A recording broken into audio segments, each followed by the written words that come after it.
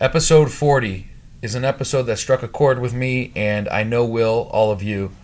I was honored to be joined by Connie and Neil Waxman. Connie, back in January of 2014, was given news that would be considered probably some of the worst news any human being can be given. When she was diagnosed with pancreatic cancer on a cold January day, and the doctors told her she had a year to live. Flash ahead to middle of 2018, 4.5 years later, Connie was here to share her story with Neil, her husband, and their journey of persistence, perseverance, hope, positivity, and courage, and talk about all of the different phases of her treatments, recoveries, her mindset, her outlook, the positivity that she kept with her through some of the darkest times in her life. And she's still here today. She's still battling. And I was just so grateful that they were here to share their story and shed light into the process for anyone that's going through this, or anyone that has a loved one going through this. They share a vast amount of knowledge. So if you know anybody going through this, please share the episode, have them listen, have them contact Neil, and see what they can do to fight this deadly disease, this terrible disease, and find ways to extend their life and beat the odds like Connie has. So without further ado, let me get out of the way and sit back, relax, and please welcome Connie and Neil Waxman. The Optimal Life. We're rolling. So just like we were saying before, as we just started. First off, thank you guys for being here, and I know you guys have a tremendously challenging and emotional and powerful story. And as Neil was just saying, this is like normal for you guys. So if we could ultimately touch more than one person at a time through this medium, I hope you get those same phone calls now that were telling me about, where someone's calling you a year later and saying, hey, thank you so much for your advice and for guiding me down the right path. I was able to cure myself and get help and those kind of things. So first and foremost, thanks for being here. Well, you guys are some of my most favorite people in the world, so this is special for me. And as I was telling you as we just started, I started this podcast to draw inspiration from people from all walks of life. Some of it's amazingly business oriented, some of it's wellness, some of it's personal development and growth, those kind of things. Mm-hmm. And you guys have an amazingly unique story, and I wanted to learn more about it, and I'm really just grateful for you willing to come here and share it with everybody. So take us back, if you would, to when the first time it was that you might have been concerned that there was maybe some type of issue from a physical standpoint. Okay. Well, first of all, I want to thank you for inviting us to be here and sharing our story. This started back in the fall of 2013, if you can believe it. And it started with a back pain that was sort of new to me. And I had just coincidentally started a new exercise class. So I thought, I must be doing something wrong in this exercise class that's hurting my back. And I would go to the instructor and we'd modify some things. And it didn't get better. And maybe about a month later, I started getting stomach pains every time I ate. And I was 56 years old. I was otherwise perfectly healthy. I never imagined that I was going to get a cancer diagnosis. I'd never been overweight. I exercised. I ate right. I, saw my doctor for physicals. I saw my dentist twice a year. I was doing everything you're supposed to do to stay healthy. Right. And then the third thing that happened that really alerted me was I started losing weight. And this was, I said, it was the fall. It was right during the holidays when you don't necessarily expect to be losing weight. And I thought, unexplained weight loss, back pain, stomach aches. This is enough to take me to the doctor. So I saw my doctor, and they ordered a CAT scan, which revealed a mass on my pancreas, which was pretty shocking. Right. It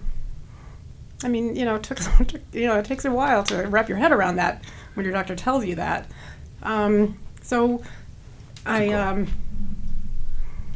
let's see, what do we do next? I think you should talk about the day that we found out. Okay.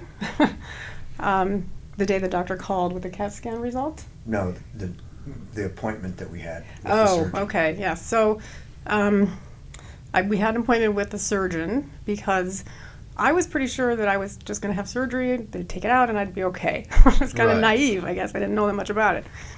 But when we got to the doctor's office, the surgeon revealed to us that this mass, although I was stage 3, which meant that it hadn't metastasized to any neighboring organs, thankfully, it was wrapped around my superior mesenteric artery, which made me inoperable.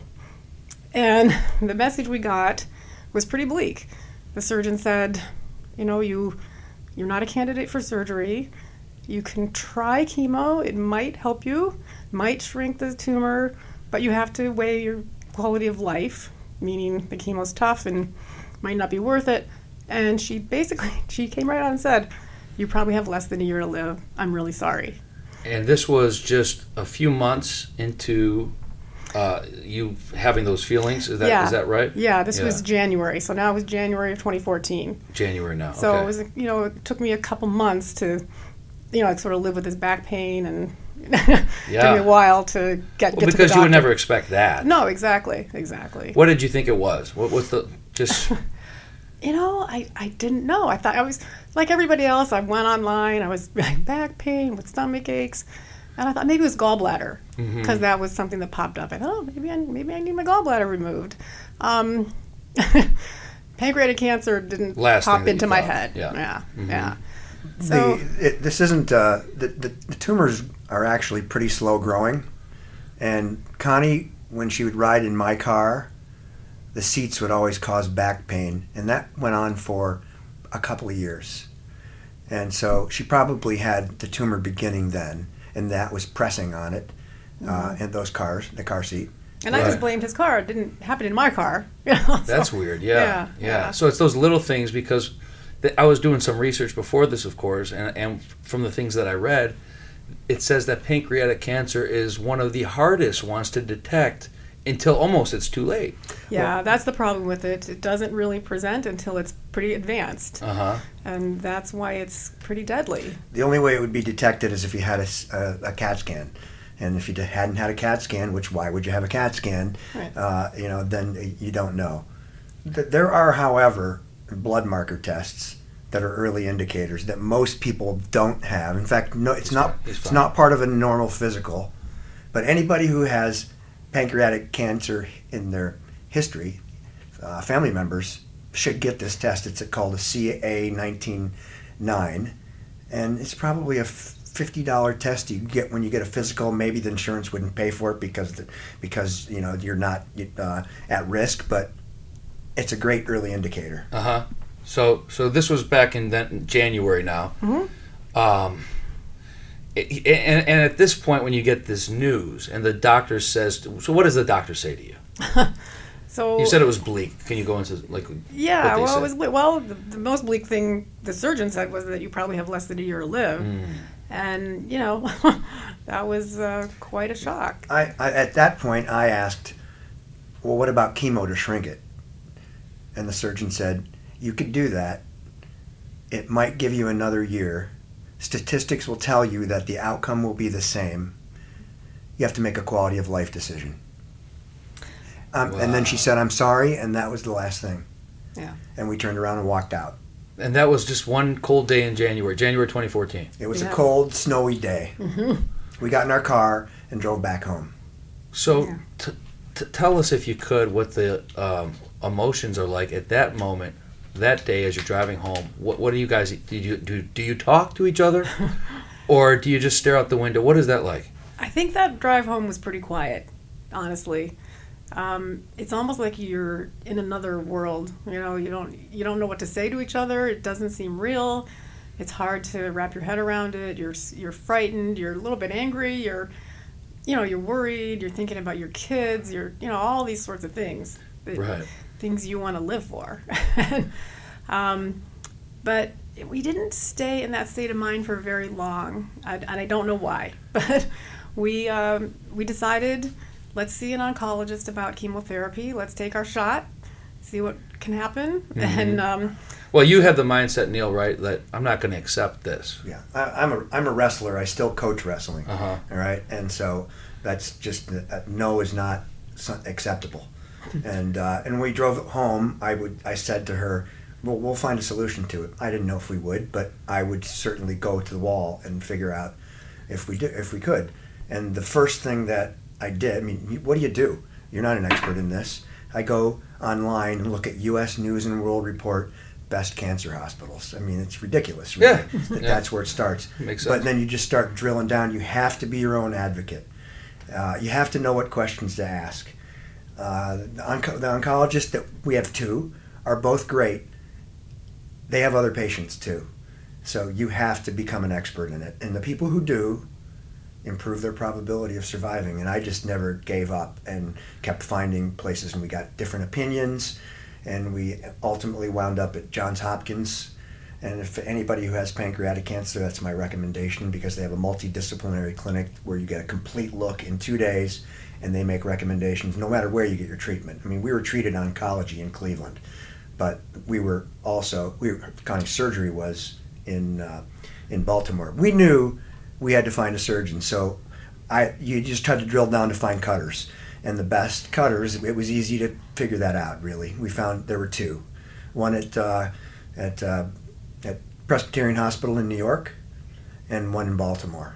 And we saw them both, and both would do the surgery, and both were competent. Baltimore had more research. They had a more research bent, and ultimately that paid off because Connie was in a stereotactic radiation trial before surgery. What was it about the doctors in Cleveland that they wouldn't do what you were looking for them to do?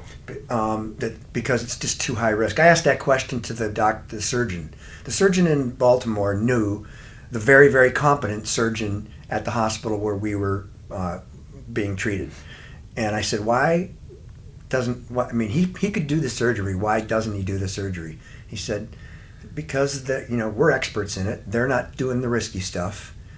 And there are lots of studies out there to show you got to go where the most surgeries have been done. And this guy had done almost 3,000. So he said, we'll take the risk. We'll do the stuff that's risky. There's nothing we haven't seen. Right. The reason I chose that doctor is because I asked him, if the chemo doesn't work, would you still do the surgery? And he said yes. And that's all I wanted to know, because we weren't going to live a short painful life. We would go and have surgery and take our risk there. Absolutely. Well, it's already the odds were. I mean, they were saying you guys didn't have any time anyways, right. So right. You're going. We're going to go for whatever. Right. Whatever it is. Right. Whatever it takes. So when that surgeon said he would actually do the surgery then, although he said I don't want to, it'd be high risk. I'd rather do some chemo and see if we can get this tumor to shrink. That was our first glimmer of hope, because we were just like, wow, he didn't say inoperable. He gave us a little bit of hope. And I can't underestimate how valuable hope is for anybody going through a cancer diagnosis. You can't give up. You have to believe that you can beat this. And he helped us believe that. And that was huge. So we get phone calls from friends who refer us to strangers because they're their friends. And I just did that yesterday. I spoke with a woman yesterday who'd been diagnosed the day before. And the thing that I could give her was hope. She felt so much better after talking to me that there can be a game plan, that this can work, and it has worked, and where to go. And she just there was a real sense of relief after I hung up with her. No, that's incredible. Backtracking just a bit, the day that you found out from the doctor in Cleveland in January, you drive home. You have to tell the news to the boys, right? Yes. Is that the same time that you tell them? And can you shed light into how you told them, and what's the reaction from your sons? I think Neil told them. Yeah. Maybe you want to take your kids only. Everyone asks, how are your kids doing? Well, your kids only doing as well as you do. All right. So it's a reflection of how you are. And, you don't always give all the details to them because they're not around and they can't do anything about it. So we did that with Connie's parents, and, we just didn't want them to worry, and it just made it harder for us. So the boys were as good as we were through it. What was really great is we got home and were surrounded by our family, my brother, his wife, Connie's sister and her partner, and they had brought food in, and we had a really kind of fun dinner. Mm-hmm. It was such a relief to have some kind of normalcy. Wow. Yeah, it was. I often think back to that night, and if they hadn't arrived, I'm not sure how we would have gotten through that. This is the same night. The same night we came home from that doctor's visit, mm-hmm. and they were there rallied. With Chinese. They came in with food, and you know, we all obviously greeted each other and hugged and cried and did all that. But then we settled in and we started reminiscing and telling funny stories, and we did a lot of laughing. And I don't know how Neil and I would have gotten through that first night if they hadn't been there for us. That's incredible. The power of family, love. That's incredible. Yeah. Again, the mental stuff is so powerful. It's more powerful than the physical. It is. Like you said, the hope. Right. If you have hope, you have a chance. Exactly. And I always tell, like I told the woman yesterday, I tell them it sounds hokey, but positive thinking is the beginning, and that's really what being positive will get you through this. Yeah. And the people who aren't will give up. Yeah, that's what it comes And there's no reason to give up. There is no reason to give up. And something for your audience, the numbers with regard to percentage of survivors of pancreatic cancer are pretty dire.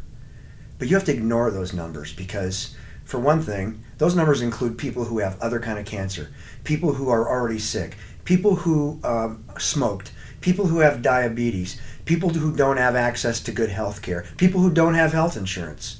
So when you consider all that, if you've got more than those things, if you've got some or all of those things, your numbers are pretty good. Right. Yeah. Right. So forget the numbers. Forget the numbers. Forget the 5% or whatever they. And maybe this is unique to us, but I asked Connie to never do any research or anything, and she did it. And she did not do any research or look at anything. She left it to me. Mm-hmm. Mm-hmm. And so she did the work, and I did the research. Well, it's really scary if you start reading and you get those numbers in your head, and it's hard to shake that, and it's hard to remain positive. And for some reason, I did, have the presence of mind to heed Neil's advice and not start reading about it. I left that all up to him, and he was a phenomenal researcher. He had a steep learning curve, and I owe my life to him. Wow. So 2014, you end up going to this hospital in Baltimore. Is it the summertime when this happened? No, we went right away. We went right away. Within a week. It's within a week. Okay. So and what they confirmed from an oncology standpoint, because that's where we had to go first to chemo, was what the doctors in Cleveland were recommending too. And so we had terrific oncologists. The ones in Cleveland and the ones in Baltimore spoke to each other and had a great relationship, and it helped us a lot. And we chose to do the toughest chemo. Another thing is in this, you think that they're always going to be recommending things to you. This is a pretty inexact science. They don't know what's going to work. Okay. And so a lot of it's in your hands. Mm-hmm. And so that's why you need to research it and know what the pluses and minuses are. So we were given a choice of 2 different kinds of chemo. One was newer, not as caustic. Another was in the middle of you guys here. Another was an older form and much more caustic. And most people don't get through more than 4 or 5 treatments. But they had about a 10 or 15% chance of working on some people better than the alternative. So we chose the bad one. I just figured, listen, a 10% chance better is pretty important at this stage. Sure. This was not a time for half measures, right? When they're telling you have less than a year to live. Right. I was like, I'm going to give it the best shot, No doubt. So we went for the tougher of the 2 options. And it was tough, I'm not going to lie. What is that process like?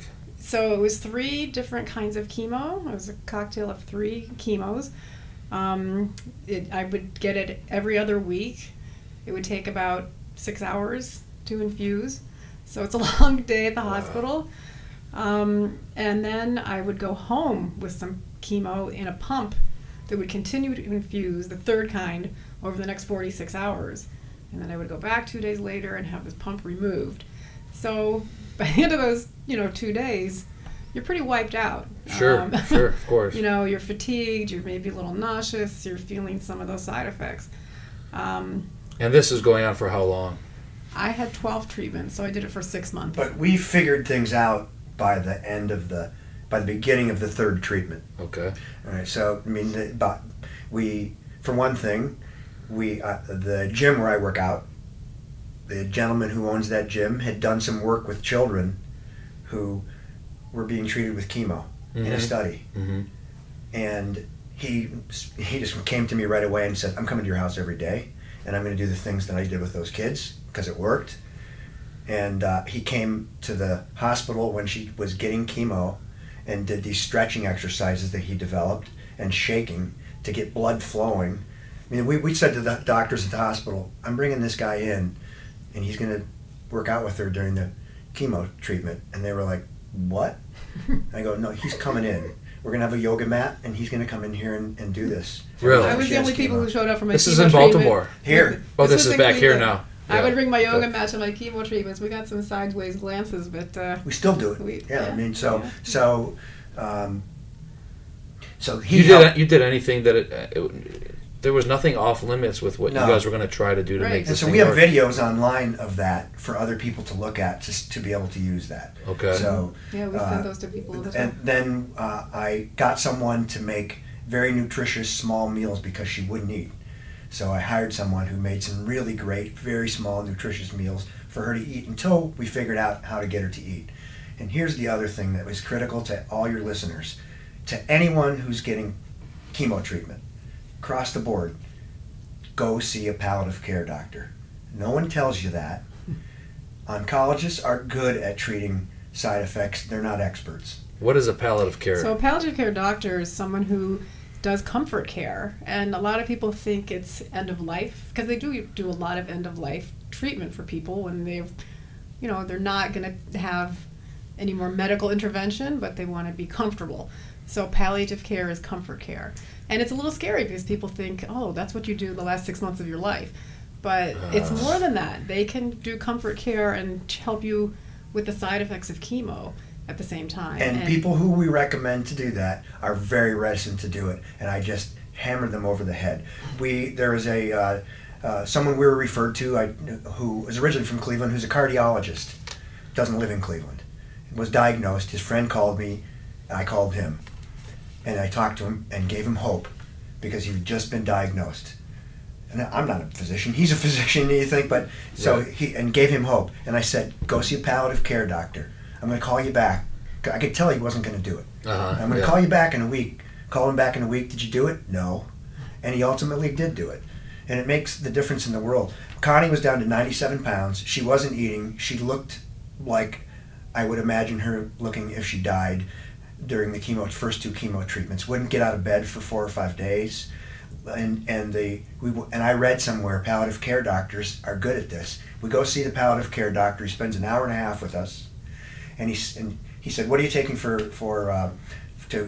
improve your appetite?" And she told him, and he said, "Well, no, there's something else. We've learned that a antipsychotic medication, if you take a very small dose of it, it's called Zyprexa, it really improves your appetite." And she went from 97 pounds to 130 pounds. And Wow. you need to gain weight to have surgery on your pancreas because you're going to lose weight. She was eating things off my plate. It's true. I mean, It's that true. guy saved her life, and Yeah. he really did. He also, there were things like vitamin B, American ginseng. He said 4,000 milligrams a day improves your energy. 10 minutes of direct sunlight in your eyes every day. Don't wear sunglasses outside. Get sunlight. Well, this was in the winter, so I bought one of those lights. Wow. And she did And that was to help with Simple depression. things. I mean, people with It's the little things that most people don't want to even. Yeah, that's the with. best advice I can give anybody who's taking chemo. So this went on for a few months. Yeah. In the winter of 2014.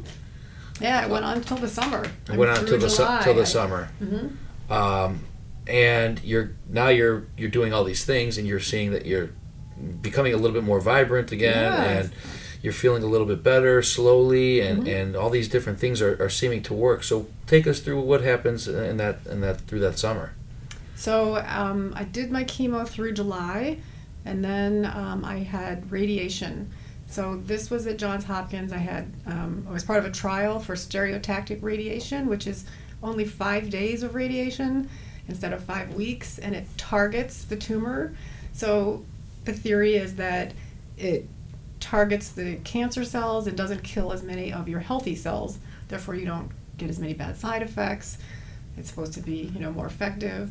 And it was. I mean, it's 5 days, and my days happened to be Thursday, Friday. Then we had the weekend off, and Monday, Tuesday, Wednesday. And we ended up going to the Chesapeake Bay for the weekend and had a really nice weekend. We went out on a sailboat. We called it our radiation vacation. Yeah. Hey, again, it's all about that positive. Exactly. Positive The attitude. chemo didn't start working. So we got a CT scan after 4 treatments. Okay. That's how it works. Mm-hmm. And the CT scan showed very, very little change. Now, as I said before, a lot of people don't only get to about 4 treatments with this chemo, and then their white blood cell count drops so low, they get hospitalized and they can't take it anymore. And that never happened to her, partly because of the exercise program that you brought in with you. Yeah, we brought in because that was the finding he had when he had the kids. When he was doing the exercise physiology with the kids, that study was only to determine if the kids can handle the chemo better. But coincidentally, their white blood cell counts were all higher than the. Has there been any published reports on this that nobody talks about this kind of stuff? Nobody really talks about it, and it's another thing I always advise people to do is to continue to exercise. And you're tired and you're fatigued and you don't feel like it, but I think it made such a difference in the outcome. Obviously, I'm still here. Right. And it increases the circulation. I think it gets the chemo to where it needs to be. It does what it has to do, and then you circulate, you keep moving, and you get it out of your system. And coincidentally, this was probably 6 months after successful surgery. We were having a conversation with our oncologist here, and he said, one of the reasons that it's so difficult to treat pancreatic cancer with chemotherapy is because the pancreas doesn't have very good circulation. And that's exactly what the trainer was doing with us. He was saying, this is going to improve your circulation. The other thing that the exercise does is improves your appetite. Yeah. Well, that's true. That's You're burning some calories, you Yeah. get a little hungry, and it's all important. Yeah. So you're feeling better through the year as the year's going on. Mm-hmm. And then fall, winter, you're just keeping up. Are you doing something different, or do you keep up the same lifestyle? Well, we didn't get positive results on the chemotherapy until between the 4th and 8th treatment.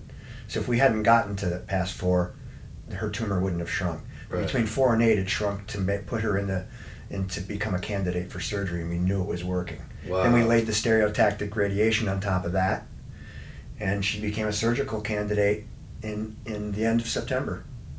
September of 2014, I had surgery. And that was at where? That was at Johns Hopkins. Johns Hopkins. Mm-hmm. And that's in Baltimore? Yes. Yeah, Mm-hmm. Okay. Yeah. And I've heard that those guys were absolutely incredible for you. They were amazing. The surgeon was unbelievable, very skilled, very experienced.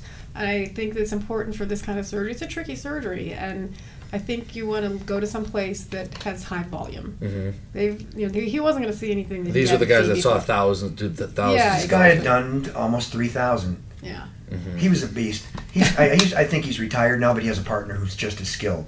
But this guy was 78 years old. Oh, wow. And so I'm in the pre-op room, and the nurse is there, the surgical nurse, and I said, well, he's not going to open and close, right? I mean, and he's not in there the whole time, right? She goes, he's in there the whole time, standing there. And this surgery is 6 to 9 hours. Wow.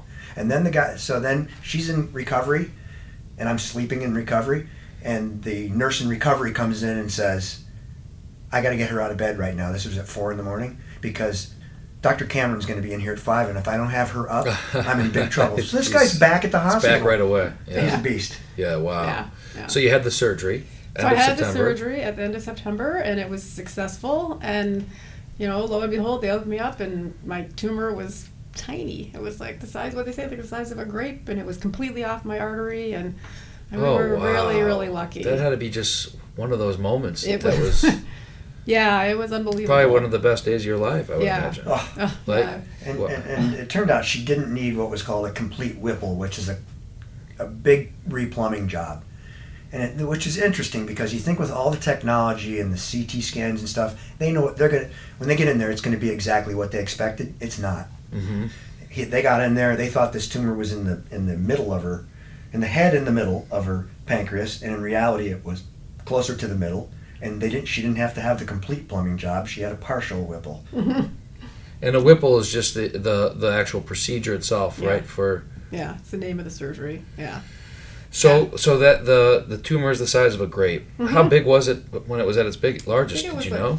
4 centimeters, 4.4. 4 by 8 centimeters, which would be the size of 4 grapes. Okay, so it came down at least a quarter, like 20%. I mean, Something else- 20% of what it was. Yes, 25% exactly. of what Something it was. else I think is important for your audience to know if they're listening and they know someone with pancreatic cancer or they have pancreatic cancer is that tumor, just the shrinking of the tumor isn't an indication of how things are going. Her tumor, if there's still tumor left and it hasn't completely shrunk, that's most of the time it's fibrous material and it's not cancerous. So I got hooked on what size is the tumor, and it stopped shrinking, but the rest of it wasn't cancerous. It was just fibrous material. You went into, you became an expert, Neil, right? You have to be. You became an expert in this thing. It improves your chances enormously. So for people that are going through it, get the same diagnosis, the grim diagnosis that you got, Connie, back in January of 14. Mm-hmm. You kind of shed light onto it a little bit, but what is the best place? Is it just Googling, or do you have specific places for people to go now if they want to do some research online? Well, we had good luck, obviously, with the surgeon at Johns Hopkins, so we like to recommend that, but there are certainly many, many, many skilled surgeons throughout the country who can do this surgery. And I don't want people to think that they have to get to Johns Hopkins or they're not going to be successful. But you definitely, I think I would recommend looking for a surgeon who has a lot of experience. Like I said, a high volume facility is important. Okay. It really improves outcomes. Yeah, because the reality is the chemotherapy is going to be about the same. There are 2 choices basically and a few versions of that. So oncology can be done most any competent hospital. Okay. Surgical, that's a whole different story. Another resource that's really great, Oh, yes, is the and I got a lot of information from them. Yeah, we're big supporters of the Pancreatic Cancer Action Network, and they're a nonprofit organization that has patient services, advocacy, Research, for all surrounding pancreatic cancer. analyze your tumor. Yeah, That's something And else. They yeah. can recommend. They have a trial database, so if you're looking for a trial for which you may be a candidate, they can plug it into their database Interesting. and tell you. And you know what? We'll link some of this up in the show Yeah. notes on this That'd podcast. be great. And we learned about them because the multidisciplinary clinic at Johns Hopkins handed us their packet that had a book on everything: caregiver, chemo, radiation, pain.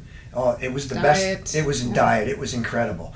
And one other thing I want to mention that no one told us is that when they did the surgery, they keep the tumors. I mean, the tumors are on ice all Really? forever. Wow. Okay, and you should have, and this is more prevalent now than it was 4 years ago, should have the tumor genomically profiled, so you know what works and what doesn't. So you know what your gene mutations are. So that leads to another thing. I told you at the beginning that I was, I didn't seem like I was a candidate for this. I had a healthy lifestyle, but I did have a family history. I had a grandfather who had pancreatic cancer quite late in life, so that was my one risk factor.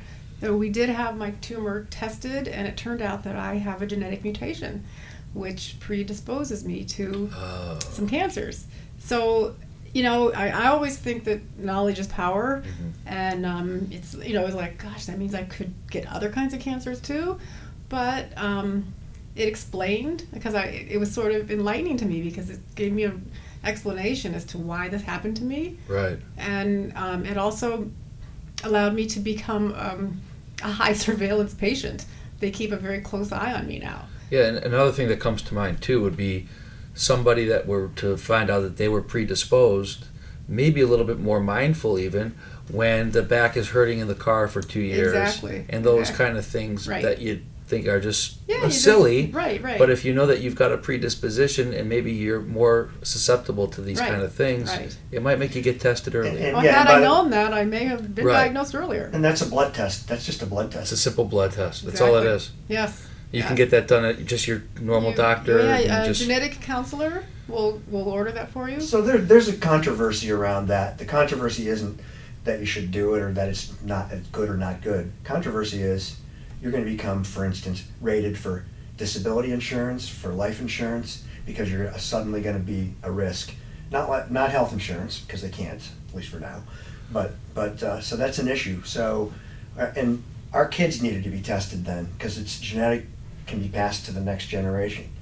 And right. I so you need to think of those things. Think about that. Yeah, it's those proactive things that we're not taught to do those. Right. You're only taught to go get tested when something hurts or when something doesn't feel right. Right. How about just getting tested just in case, just to see, right? Right. So they remove the tumor, Mm-hmm. and you're at that point. I mean, are you considered cancer free? What is that like? They did say I was cancer free. Yeah. Which is a miracle. I mean, those guys gave you 12 months to live. Right. 9 months later, your tumor is the size of a grape, and it was removed from your body, right. and now you're cancer free. Right. That's crazy. It was pretty crazy. Yeah. That's really something, crazy. because if you let another human being's advice, such as that doctor in January, mm-hmm. and you just listen to them, some people are just going to crumble and just let it happen. Never take no for an answer. Yeah. Never. Yeah. What kind of worries me and upsets me is how many people have gotten that advice since I got that advice and did go home and die. Because not everybody has a Neil in their corner like I had, mm-hmm. who was a great advocate and researcher, and like he said, he put those wrestling skills to work and wasn't going to take no for an answer. But I hope that maybe people will hear this and realize that you need to continue to fight and continue to ask questions and get more answers. Right. So 2014, you finished the year, mm-hmm. and you're back to I remember we saw you throughout mm-hmm. the process, mm-hmm. and we heard the same stuff I heard it from my folks, and right. talking to you guys and some of our mutual friends of the community, and mm-hmm. how you were given this diagnosis, and then all of a sudden you just crushed it. You crushed it, and you were back to normal right. going into 2015. A year later, when you weren't supposed to be here anymore, right, it was gone. Right, and you were back at it. Yeah. And so how the last couple of years have there been? What's that process like? Are there treatments or are there things like that proactively? How does that work? You become continue to get CAT scans at first every 3 months, and then I think you move to every 6 months if your CAT scans remain clean. So they keep a pretty close watch on you for the first 5 years, and that's what we did for a long time. And in that time, we did a lot of living. We took vacations. We went to weddings. We went to graduations. What did that do for you guys mentally and emotionally after going through that and then surviving it? What does it change it? Well, it's brutal, but what's your outlook on life? It changes your perspective on life. No little things are important anymore. It's just you appreciate every day, and all the little problems are not problems at all. I have a common statement when somebody, maybe it's at work or where elsewhere, has a big problem or comes to me with a big problem, and it's something that's could be a problem for me. I just go, it's not pancreatic cancer. That's it. Yeah. So anything else, we can deal with anything else. Yeah. It must just change your whole outlook on life. Yeah. And It then does. you guys are going, we're going to just go live. We're going Right. to go live for a few, as Right. long as we can. Right. Because Right. every day is a blessing. Every day's a blessing, and I think any cancer survivor will tell you that, and it sounds maybe a little trite, live every day, enjoy every day, but it's so true. And even the ordinary days. I can remember, when I was recovered from the surgery and feeling pretty normal again, and I would think, okay, why am I not waking up singing every day? Right. I should be so thrilled every day that I'm alive, and I am, grateful and very happy to be alive. But there are, life is life, and it's like the mundane things creep in, Sure. and the dog's just trapped in mud, Right. and got laundry All those to little do. things What are we again, gonna have yeah. for dinner? All those little things. Yeah. And I kind of realized one day, I don't know, I just had an epiphany. I was like, you know what? That's living. That's being alive. That is, yeah. That's a beautiful point. I think that when we just talked about this not long ago, and it sounds really strange to say, but I think that the cancer, we got the gift of cancer in order to be able to help save other people's lives.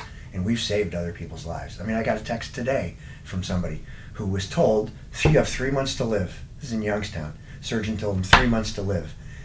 He knew somebody who knew me. I've still not even met this guy. And it was his father, actually.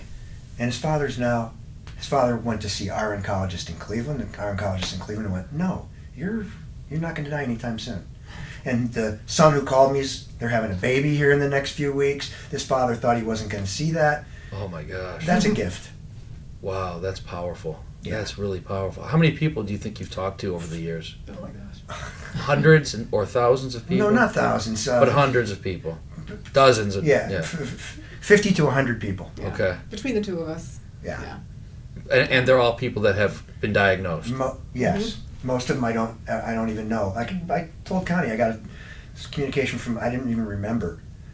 This guy survived and sent me an email and was like, I don't even remember talking to this guy. How do people contact you if they haven't met you? Is it just through email? No, I always talk to them on the phone. Or on the phone? But somebody who knows them contacts me and says, have you talked to this person? I'm like, of course I'll talk to them. I'll drop everything right now. Nothing's important. I'll drop everything right now and talk to them. If somebody that's going through this, or if a loved one of theirs is going through this, and they want to call you or reach out to you guys, what's the best way to get, like an email address? What's the best way to reach you? My email address. You'll publish this too, right? We'll put this out. N Waxman, Waxman, at capitaladvisorsltd.com. Okay. capitaladvisorsltd.com. Yeah, we'll link all Put that it on out there. for sure. For sure. Because I hope that you do. I hope that there's someone listening or that knows somebody that goes, man, you might be able to be helped or saved by these amazing people. Yeah. So life became totally different over the last few years. You appreciate. Yeah, go ahead. Well, I was just going to say I would be remiss if I didn't mention that I often think that cancer comes with some strange blessings, as odd as that sounds. And one of them is the support you get from your community and your friends and your family. It's so amazingly heartwarming and important. And I can't thank people enough who were there for me. Some of people who are very close to you. Yeah, your parents are at the top of the list, by the way. But I mean, we had prayers from all around the world. Oh, yeah. And that's how people found out about her diagnosis. Because in churches or in synagogues, her name was read. It was being read. Yeah. Really? Yeah, for Misha Bayrock or in Catholic churches, and that's how people found out. Yeah. Wow. And we're being prayed for around the world in every religion. That's powerful. That is so powerful. But you don't realize, I mean, I don't want to sound conceited, but you realize how much people love you. Sure. And you don't, when you go through life, you have your friends, things are good, but when something this serious happens and your friends rally, you really feel so supported and so loved. And that's what I call one of cancer's strange blessings. Yeah. There's a lot of silver linings, I imagine, throughout the whole process. Yeah. Mm-hmm. By the way, that's one of the key components to get you through this. Family, friend support, spiritual, medical. It's just those are the key components to get you through. Yeah. Yeah. So what happened over the last, I don't know how long it's been, but when you got some grim news again, right? I did. Yeah. So one of those CAT scans, I told you I was still having CAT scans regularly, showed a spot on my lung, and they weren't too worried about it. Pancreatic cancer normally metastasizes to the liver, not the lung. So that was a little unusual. Mm-hmm. So they watched it for about 6 months, and it started getting a little bit bigger. And this is when was this? When you first saw the spot? It was January of 16. Yeah, January. Okay, 2016. so just over 2 years now, 2.5 years ago. Okay. Mm-hmm. Yeah, and so I had another surgery. I had a lobectomy, which is when they remove one of the lobes of your lung, and that was the lower left lobe of my left lung, obviously. And they deemed this was a product of the pancreatic cancer that went to the lung. Okay. Yeah. It's an abnormal place for it to go, but it can go, obviously. It's not abnormal for it to go there, but it's abnormal for it to go there first. It normally goes to the liver first, then it gets there. Okay. And it can get anywhere. It's in the blood. Right. Yeah. Okay. Yeah. So I had the surgery. It wasn't nearly as serious as the original surgery I'd had, but still I lost lobe of my lung. Right. So it took a little bit of recovery. I was a little shortness, had some shortness of breath for a while, but the human body's amazing, and so your other lung actually, the rest of that lung actually expands, and your right lung expands and fills up, and I got to the point where I wasn't even aware of it Wow. anymore. That's amazing. Yeah. So what do they say about that? Is it you've been doing the same recovery processes back to the chemo? So I had to go on some chemo again. This time it was the other kind of chemo, the one we didn't use the first time. And that was really kind of just, they said they wanted, just in case there were any floater cells out there, they wanted to try to attack anything that might be there that's microscopic, that's not showing up on a scan. Mm-hmm. So I did that for 5 months maybe, and it was actually not that bad. It was I called it chemo light, at least compared to the stuff I was on the first time. Okay. It wasn't nearly as hard on me physically. And it kept things at bay while she was on that, and when she came off that, her numbers rose again. And then they saw other spots on her lungs. So this was in December. They went in and looked at, and went in to remove the spots, and they saw that the cancer had metastasized to the pleura of the lungs, which is the lining outside the lungs. They're not tumors. It's more in the fluid, and so there's no surgical answer for that. There's only a systemic answer for that. Now, we had something in our back pocket that I read about in the first week of her diagnosis. And it was an immunology drug that a trial was being run on at Baltimore.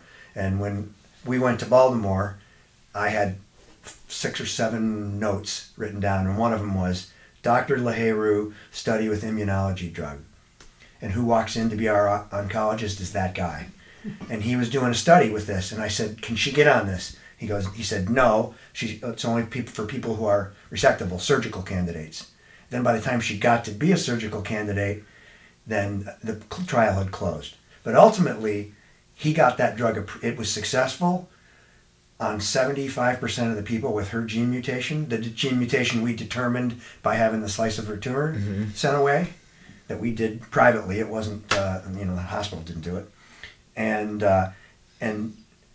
it was approved in May of the last year. And so in December, she was a candidate for that and went on that. And this was in December of 17 at this point? Yes. And so that drug kept things kind of at bay. Her numbers were rising a bit, but I had read the study that our oncologist in Baltimore did, and it said the average time to response was 21 weeks. And her numbers started rising near the end, in April. And both oncologists wanted to take her off it, said it wasn't working. And I went, "Hey, it said 21 weeks. And they said, "Well, we're afraid it's getting worse." I said, we're going to stay on it for another 1 or 2 treatments. And ultimately her numbers dropped. And we went, "Yay, this is going to work, like it should, like science says it should." And then her numbers skyrocketed again. And so she was also having some bowel issues. This is an immunology drug. It can attack organs. So that's the side effect. Uh-huh. And it was attacking her colon. Okay. And so I gave up on that for that reason. I also believe, and the doctors haven't, they sort of poo-pooed it, but I've read it, that drug causes the colon to be irritated, inflamed, and it can give you false positives on the blood marker test, because the blood marker tests for cancer are inflammation tests. If you have inflammation someplace else in your body, then you can get a false read. And by the way, when she stopped that drug, her numbers came back down. So, where we are right now is I believe that drug worked, and maybe will continue to work, and made those cells weaker. And because those cells are weaker, this chemo will get after it more. The immunology is the newest thing, and if it works, it's tremendous, because what it does is you have T cells in your body that attack anything that's foreign, all right, if you're sick. Cancer cells tell those T cells, "No, you don't attack us." These immunology drugs are called checkpoint inhibitors. They shut that off, and your own body can attack the cancer and get rid of it. That's amazing. It is amazing. So that's human bodies. That's the newest part of treatment. brilliant researchers who figure that out. And right behind that is where they extract cells from your body, supercharge them, put them back in, and attacks the cancer. There was a woman at the National Institute of Health who got rid of her breast cancer that way. And the next thing after that is nanotechnology, where they're going to take nanobots, put the chemo in it, and it's going to go right to the tumors. This isn't fascinating stuff. I mean, so every day for you guys at this point is just another potential something new, something unknown, trial and error. I mean, that's kind of where you're at this point. Yeah, so because I had to come off that immunotherapy drug, I am back on chemo right now. I've had two treatments. So I'm back on the stuff I was on back in 2014. But I will say, because we sort of knew what worked for me last time, we knew to start out with all that stuff, and I've been handling it much better. It's not been sick. Yeah. Really? Yeah. So you feel like you're in a better place than you were back in 2014. We figured it out. Absolutely. We figured it out. And you know, you always have to have something behind whatever you're doing now. And so trials are the next thing. And we have two sources where I can immediately go with her gene type, MSH6, and they'll search the trials immediately and find out which ones apply to her, and that's what we'll do next if this doesn't work. We think it will. You guys are amazing. Let me tell you, when we found out that the immunology drug wouldn't work, because we thought that was the silver bullet and I couldn't wait to get to it, and we found it couldn't work, it was a punch in the gut, which you get through this process, even through the 4 years. It's a punch in the gut, and it takes you to the mat for a few days. It took us a while to get picked back up and get our energy back. It happens. It's natural. Yeah, but we have, and we're going to beat it. You guys are incredible people. Very, very inspirational. And we talked about it a little bit earlier about the positive mindset, and we've obviously covered all this physical stuff that you've gone through and the different ways to attack and address it. Back to the mental and emotional stuff, if you could shed some light, because I'd imagine that just the fear alone, like on a daily basis, could be so overwhelming. I know how I could only imagine how I would feel. Talk about it a little bit, if you guys could, about the mental process of fighting the fear. What are the fears that you may have, and how do you deal with it?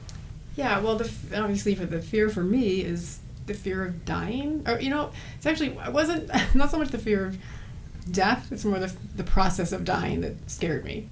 And that you want to live to see your kids, and your grandchildren. We don't have grandchildren. I want to live to see grandchildren, and so there's a lot of fear of sadness about things you might miss that you don't want to miss. And I, for some reason, and I can't really explain it. I think I'm an optimistic person by nature.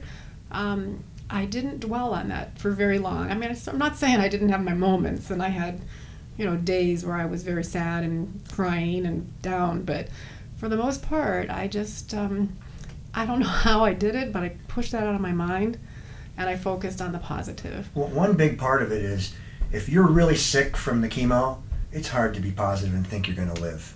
So if you can get around that and feel okay, then it's a heck of a lot easier to face every day. Sure. Once we incorporated all those, alternative modalities, and I started to feel better physically, you feel better mentally. Yeah, because if there's a little glimmer of hope, right? Exactly. And the light shines a little bit brighter when you're feeling better. And Nate, I know exactly how you feel, because I felt that way when I see other people in those circumstances. But you don't know what you can do until you do it. You don't know, and so you look, your coping skills kick up. Some of it's denial, some of it's denial, just and then and then you go forward. I mean, for me, she's way tougher than I am. So to handle the chemo, and I look at it and go, and I'm the right guy to lead the charge on everything else. That's what I have big shoulders. I was built for controversy and challenges. I mean, I just am. Yeah. And so we're a good team. You guys are. It's you need that partner to do it. You need that strong. You need to be. If you're going through it, you need to be strong first of all. If it's happening to you, because if you don't, it doesn't matter who's in your team. Yeah. You're gonna and then on top of that, you need that partner or somebody in your life that's going to be like Neil. Absolutely. You need that person in order for this to really be successful. Right. I feel like I had a lot of warriors on my team fighting for me, no rooting doubt. for me, and your kids and totally. family and friends and absolutely. We had some friend, your mom and dad, who just amazingly supportive. Another friend of Connie's who was just there almost every day, making her go out for walks and things like that. I mean, just working out. And I assume just like everyone, you're human, only human at the end of the day. I assume there's waves of emotions at times. Sure. I'm sure there's sadness and sometimes there's anger maybe or resentment towards why me, that kind of thing. And then you all realize like you need to be. What can you do, right? I think I realized this is a battle I have no option but to fight. Right. I have to fight this battle, and you do have this. I'm not saying I never felt like, why is this happening to me? I did, but I realized pretty quickly there's no good comes from that. That's just negative. You need your energy to fight. And don't waste it on anxiety. So I didn't. I was never really woe is me. Why did this happen to me? I just sort of went into the fight mode and just figured, I have to beat this. Yeah, and here you are 4.5 years later. Exactly. That's not to say we're realistic optimists. That's what we are. That's not to say we don't think about what can be. Right. Connie thinks about what would be like, to die from this. I think about what it'd be like to go home and nobody's there. To go, I think about it at every event we go to. Well, I'll think about it at your brother's wedding. What would this be like? I mean, I'd have to come to this by myself. That kind of thing. But that doesn't. So that people should know it's normal to feel those things. Right. It's okay. We're human. It's okay. We're human. We're human. So, what does the next year look like for you at this point? Well, that's a good question. I'm going to be on this chemo. We don't really know for how long. They're going to sort of base it on my blood marker number, the CA-19-9 that Neil mentioned earlier. Hopefully that marker number is going to come down, which it did. The last time we tested it, it dropped dramatically. So that gives us a little bit of optimism. And they haven't really said, how long I'll be on this. It just sort of depends on. We're going to be on it till it works or it doesn't trial work. Run, Exactly. Till it works or it doesn't work. Yeah. That's it. Right. And you guys are going to just keep fighting this until the end. And God willing, there's 30 years ahead, 40, whatever the number is. There's no value in God thinking willing. anything else. Yeah. And we don't have any reason right now to believe there's no reason to believe we can't beat this. Right. Why can't we beat this? You did it when it was even harder. It sounded That's true. When I remember talking to a friend and going, the numbers back then were 4% survival. Somebody lives a year, 4%. And I went, hey, 4% of the people can do it? Why can't we be in the 4%? We can be in that. Right. As long as somebody survived it, we can be there. It proves that it's not 100%. Yeah. It's not 100%. And there's research happening every day. There are new treatments happening every day. I'm happy to say the 5-year survival rate is now 9%. Right. It was 4% when I was diagnosed. FDA's fast tracking cancer drugs like crazy. Mm-hmm. Yeah. Mm-hmm. Yeah. So there's reason for optimism. And maybe there's great things that we don't even know about with the drugs that you were on already. That some of that trial that we don't know exactly what it's going to do for the long term. Right. I gotta say, your story is a story that is scary and that could be sad. Is extremely inspirational with the way the two of you have handled it.